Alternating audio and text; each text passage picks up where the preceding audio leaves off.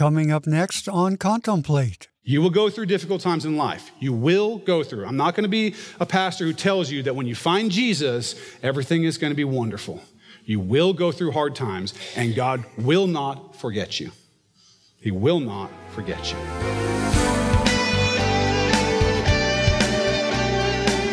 As we open Acts 5, verse 25, the religious leaders had put the apostles in prison, but God sent an angel to free them and told them to go to the temple and speak the words of life. Let's see what happened. Let's see what does happen. So one came and told them, saying, "Look, the men whom you put in prison are standing in the temple and teaching the people." That would have been a shocker for them. Not only are these guys not where you put them, but they came back and fully defied you. Okay? I don't know how many of you have a defiant kid. I'm sure none of you, but if you ever have, meet one of my kids or something, because when a kid is defiant, sometimes it can just be like, wow, right? That's where these guys are at. They're like, whoa, these guys are used to being scary. That's how it works. These guys, their whole life is wrapped up around the idea that they walk around the city and everybody goes, hey, there's Ananias, right? There's whoever, Bartholomew. I don't know. I'm just making things up now. I don't know if any of them were named that. But Ananias was one of them. So Gamaliel, there's another one. Okay? That's what they're all about. Okay? They go out and they're looking for the respect of the people. The people fear them. They are the rulers. Let's not forget they just put somebody in prison. They have the power. They have the power over your body. They can put you in prison. They can torture you. In the case of Jesus Christ, they asked for his death and got it. And so they're used to, when they say do something, that people do it. So to have these guys get out of prison and come right back and start preaching Jesus, this has got them, they're over it, right? They're going to see something happen to these guys because they do not want to be defied. So let's look at the next verse, verse 26. Then the captain went with the officers and brought them without violence, for they feared the people lest they should be stoned. So now the indignity that they have to go, and instead of just slapping these guys in handcuffs, they have to go to the apostles and say, hey, would you guys mind coming with us? They can't use any violence. They just have to ask, would you guys mind? This is not the way that these people are used to dealing with stuff, but that's what they have to do. It says, lest the people should stone them, right? Lest they should be stoned. If we go in and take these guys who have been clearly showing the power of the Holy Spirit in their ministry, and the people, let's not forget, these people's grandma, sister, mother themselves have been healed, most likely. Remember, they were bringing people from all over the place, from outside the city to be healed. They were like just trying to get up in Peter's shadow so that they could be healed. There was all kinds of miracles happening. These people thought that the apostles were pretty cool stuff. And they thought that they had the power of God. So if the Pharisees and the Sadducees, this great Sanhedrin comes and with violence takes these guys away, they're worried that the people will pick up rocks and throw them at their heads. That's how popular these guys have gotten. And now you get a picture for where all that envy and jealousy is coming in for them, right? Because that's who they're supposed to be. The people are supposed to look at them and say, you're the smartest. You're the most spiritual. You know the most. You're in charge. You're so rich. You're so cool. And instead, these bumpkin fishermen, right, from Galilee, okay, they're the ones who are getting all the attention. So much so that they can't even go and arrest them for fear that the people will stone them. That's where they're at. All right, so next, it says, and when they had brought them, they set them before the council, and the high priest asked them. Now remember, the council, once again, the great Sanhedrin, the very top rulers of the Jewish people. That's who the council is. Okay, set them before them. This is what they asked them. It says, saying, did we not strictly command you not to teach in this name? And look, you have filled Jerusalem with your doctrine and intend to bring this man's blood on us. Here's what they're saying. Why aren't you doing what I told you? When I say do things, people do them. What is wrong with you? Where is this courage coming from? Where is it coming from? Who do you think you are? How can you do that which we've asked you not to do. We told you, remember, they told Peter and John, do not preach the name of Jesus anymore. Do not do it. And yet they're defying. Then they get put in prison, and then they defy again. And these guys are like, what are you doing? And they say, this doctrine is filling Jerusalem. Now, just take a minute and think about this. Jesus had been crucified publicly not that long ago. The basis, the very foundation of Christianity relies on his resurrection from the dead. Without Jesus rising from the dead, there is no Christianity. Okay? We are wasting our time in this building if Jesus did not rise from the dead.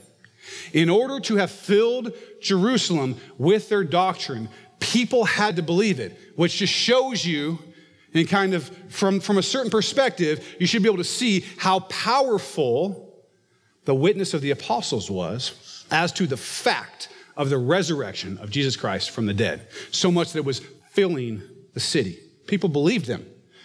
You must ask yourself, for those of you who maybe are just checking this out or thinking about who Jesus is, you must ask yourself, what in the world could have convinced people that somebody rose from the dead? What kind of evidence would it take for me to believe something like that? These were not crazy, superstitious people. They didn't believe that people were popping up from the dead all over the place. They knew that when people were dead, they died. That's why it was a big deal. If not, Jesus would have been just another dude who rose from the dead. But that's not what was happening. This was a major thing. So just take that point and think about that. What kind of evidence must have been in the power of what these apostles were saying? It says, you want to bring this man's blood on us. They're feeling that the people are going to turn on them because as Jesus becomes more popular, the people who killed him become less popular. That's kind of how that works. Sort of a zero-sum game. If people like Jesus, they're less likely to like his murderers. And they don't want to be in that situation. So they're upset. So they're saying, look, you're out there fomenting anger against us for having killed Jesus. Now here's what Peter and the other apostles said in verse 29. But Peter and the other apostles answered and said, we ought to obey God rather than man. When John and Peter had gone to the Sanhedrin the first time, they were told not to speak the name of Jesus. And at that time, they gave them a rhetorical question. They basically said, look, whether it's right for us to obey you or to obey God, you judge. You be the judge of whether it's right for us to obey you or for us to obey God. Seems rhetorical. The answer should obviously be, you should obey God, right? But apparently these guys didn't get it. And this time they don't even give them the rhetorical question. They just tell them straight up, we're going to obey God, not you. In case you didn't pick that up last time, I'm going to just not put it in question form so that you think you can answer it one way or the other. We're going to obey God, not you. Now, this is an incredibly important statement. A prescriptive statement, by the way, absolutely prescriptive for the Christian walk. You are to obey God, not people. When the two contradict, go with God. Okay? This is not complicated, but it is. It can be complicated, right? Because there are all kinds of properly constituted authorities over us, whether that's in the home, whether that's at work, whether that's in the church, whether that's politically within the state. There's all kinds of different places where God has properly put somebody in authority over you. And you are to do what the authority asks you to do. That's the right way to live. It's all over Scripture. Yet, here we see an instance where we say, when that contradicts with what God has clearly commanded you to do, you don't obey the authority. See, authority comes from Jesus, okay? All authority in heaven and earth is given to me. Remember this? Matthew 28, chapter 8, or verse 28, 18. All authority in heaven and earth is mine. And then he gives it to who he wants to give it to.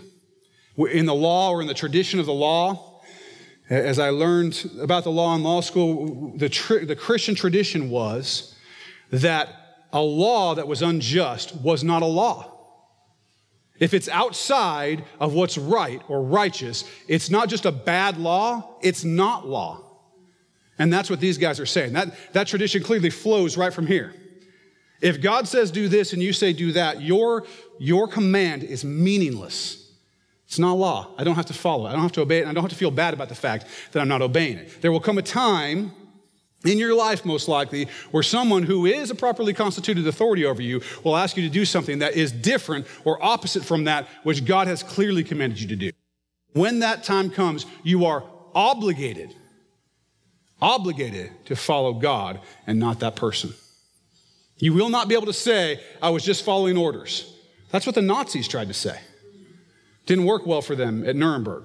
That's not a defense. It's just following orders. You know what's right. You cannot pass the buck. You will stand before God by yourself. And you cannot say to him, well, this authority that was over me said to do this thing, so I did it. I thought it was kind of a one or the other thing. Nope. You are obligated to do what God has called you to do. Now, let me be clear about something. I'm not talking about when you have a difference of opinion, okay? If your boss asks you to do something and you just really don't want to do it, you cannot say to them, Pastor David told me that I should obey God rather than you on this thing. Because if they call me and ask me about it, I'm going to tell them to fire your rebellious behind. Because it was not a God thing. That's a you thing. I'm talking about clear commands from Christ. When you have those, you follow those and not people. This is something that will come up, and you will face persecution when you have to do that. You have to do it, and you have to face the consequences that come with it, knowing that, just like these guys knew. This great Sanhedrin, they might be able to control the body. They might be able to torture, imprison, and kill the body, but they could do nothing to their eternal soul. And God will reward eternally that which you do that's right now. Don't worry about the ones who can hurt you. Yes, it's going to be scary. Yes, hopefully you won't face death over one of these issues, but you might. And by the way, people do every day in different parts of this world. In different parts of this world, there's people who have to stand up and say, I'm going to follow God, not men. And that means your hand gets cut off with a machete, or you get killed, or they kill your children in front of you. I mean, this is pretty dark, but that's what happens. And people do it, and they stand for Christ, and they will have their reward eternally. So if you get called to just do something difficult, maybe you lose your job over it. Maybe you do. You got to do what's right. You got to do what God says, not what men say. Okay? All right. Next verse. Verse 30. The God of our fathers raised up Jesus, whom you murdered by hanging on a tree. Okay, two things here. Try to get through this one quick. The God of our fathers, they're clearly not separating themselves from the great Sanhedrin. In other words, they're saying, we serve the same God. The God of Abraham, Isaac, and Jacob. The God of our fathers. It is our God, not somebody else. It is our God that has anointed Jesus. It is our God. Jesus is our God. Okay? They're saying that. That's clear. And then they talk about being murdered by hanging on a tree. Now you're thinking, well, it was a cross, not a tree. Well, and that's the term they would have used, but it's important that they used those words, hang on a tree.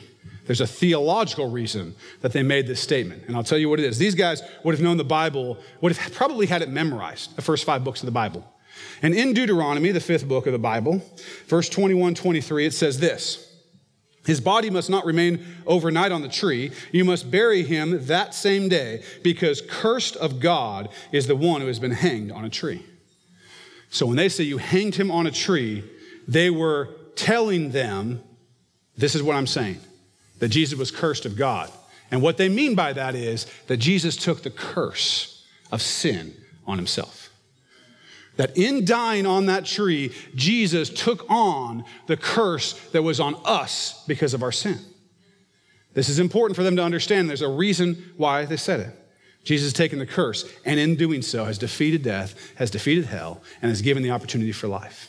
And they continue, right? They continue here. They say, him, that's Jesus, God has exalted to his right hand to be Prince and Savior, to give repentance to Israel and forgiveness of sins. So they're saying, listen, when they use that word prince, they're talking about the chief, the author, the premier person, the first one, the high one, okay? And then they talk about Savior, and they talk about repentance and forgiveness. This is the gospel. They've just preached the gospel to these people. Jesus died. In this case, you killed him, okay? He rose again by the power of our God Our God is behind Jesus, not behind you, but he is the first one. He's the prince. He's the one. And he's our Savior, bringing us to repentance and forgiving our sins, making us right with God. It's no longer the sacrificial system. It's no longer these rules that you follow.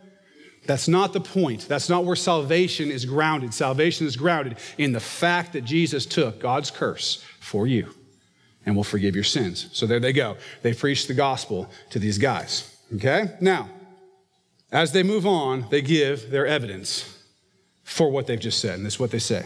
And we are his witnesses to these things, and so also is the Holy Spirit whom God has given to those who obey him. Now, here's what they mean. What are they witnesses to? To the resurrection of Jesus Christ. Okay? That you hung him on a tree, but that God raised him up. We are witnesses. We actually saw it.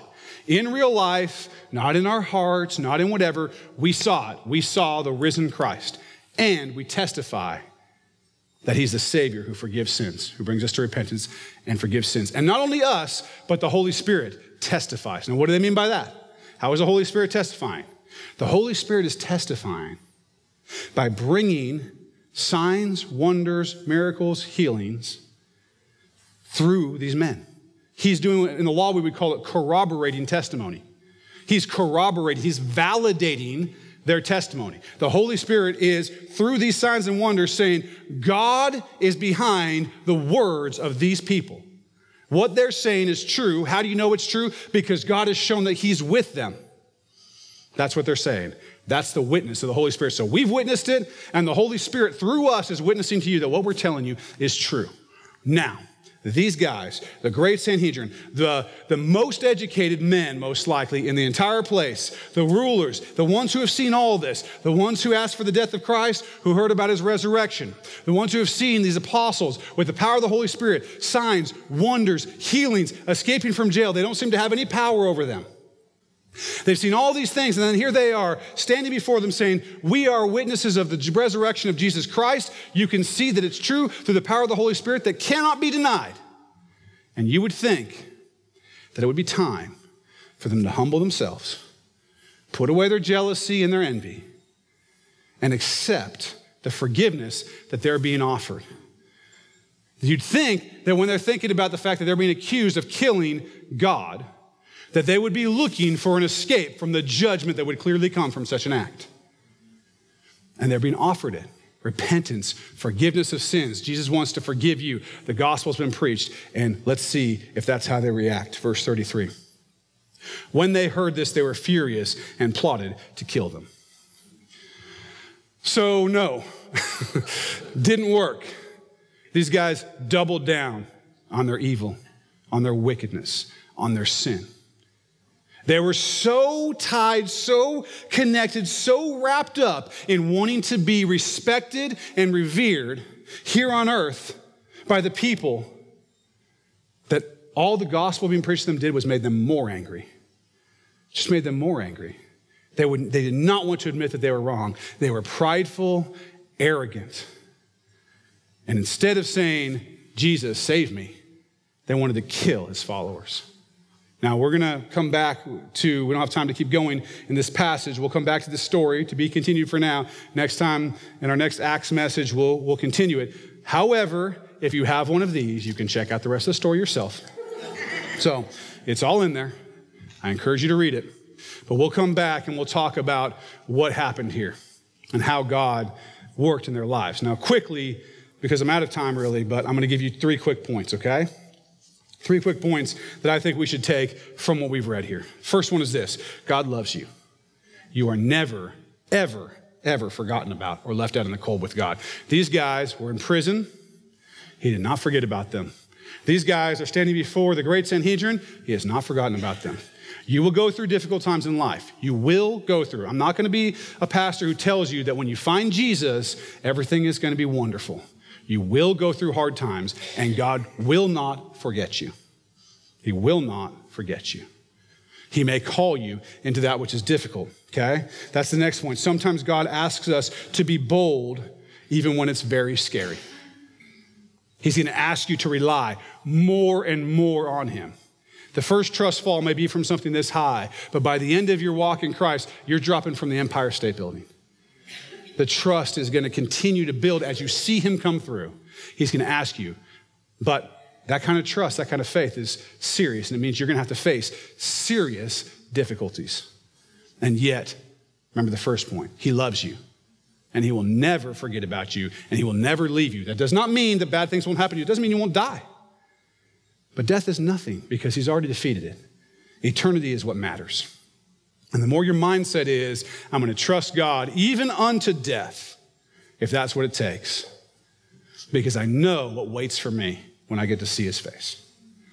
That's where we need to be. The last thing is this. Even though the apostles here had the power of the Holy Spirit in them, even though they had worked in the church and seen amazing things happen, they'd seen healings and signs and wonders, and the Holy Spirit was at work with them, and they went in and they were bold and they spoke the gospel. They preached the gospel to the very leaders of the Jewish people. The response that they got was not immediate acceptance and belief. It was hostility. Now here's the thing. You may be in God's will, and you may speak the truth powerfully. You may preach the gospel in an unassailable way, and no one can come against you. You may destroy all the arguments of your critics and have the power of the Holy Spirit and be like healing people with your shadow, and all kinds of stuff may go on. And that person who you're speaking to may still reject the gospel and reject you. It's not all sunshine and lollipops. There is the aspect to which you are called to speak the truth in love, and it's God's work to bring people to know him. And you have to continue and continue and continue to be faithful. By the way, some of these men from the great Sanhedrin did end up becoming Christ followers eventually. There's a man who we're going to read about named Paul who breathed threats and violence against the Christians, who became an amazing believer. And so you don't know what's going to happen. You're just called to speak the truth in love. You may have invited that person to church 17 times, and he or she has rejected you every time, and it hurts your feel-bads, and you don't like it. Keep doing it, because you don't know which time is going to be the time. So recognize that just because you know how to speak the truth, even speak it well, does not mean that people are automatically going to just fall over for what you're saying. There are deep-seated issues of sin and rebellion in the heart of humans. They were in your heart, they were in my heart, and God has drawn us to himself. And he's drawing other people, and we need to continue to speak the truth in love. As a church, as individuals, that's our job. Don't get discouraged. God loves you. He loves you. Just do what he calls you to do. Speak the truth in love and watch what happens. So, have you seen a little of yourself in these religious leaders? I think we all do. But if you also realize that you need to trust Jesus for life, I hope you'll do that right now. Simply ask him to forgive your sins, be your Lord and Savior, and give you eternal life, and he will. And if you still have questions or just need help figuring all this out, give us a call at 360-885-9000, or come see us at Axe Church this Sunday morning. Get all the info you need at axchurchnw.org. Well, that's it for today. But there's much more great Bible teaching in our next episode here on Contemplate.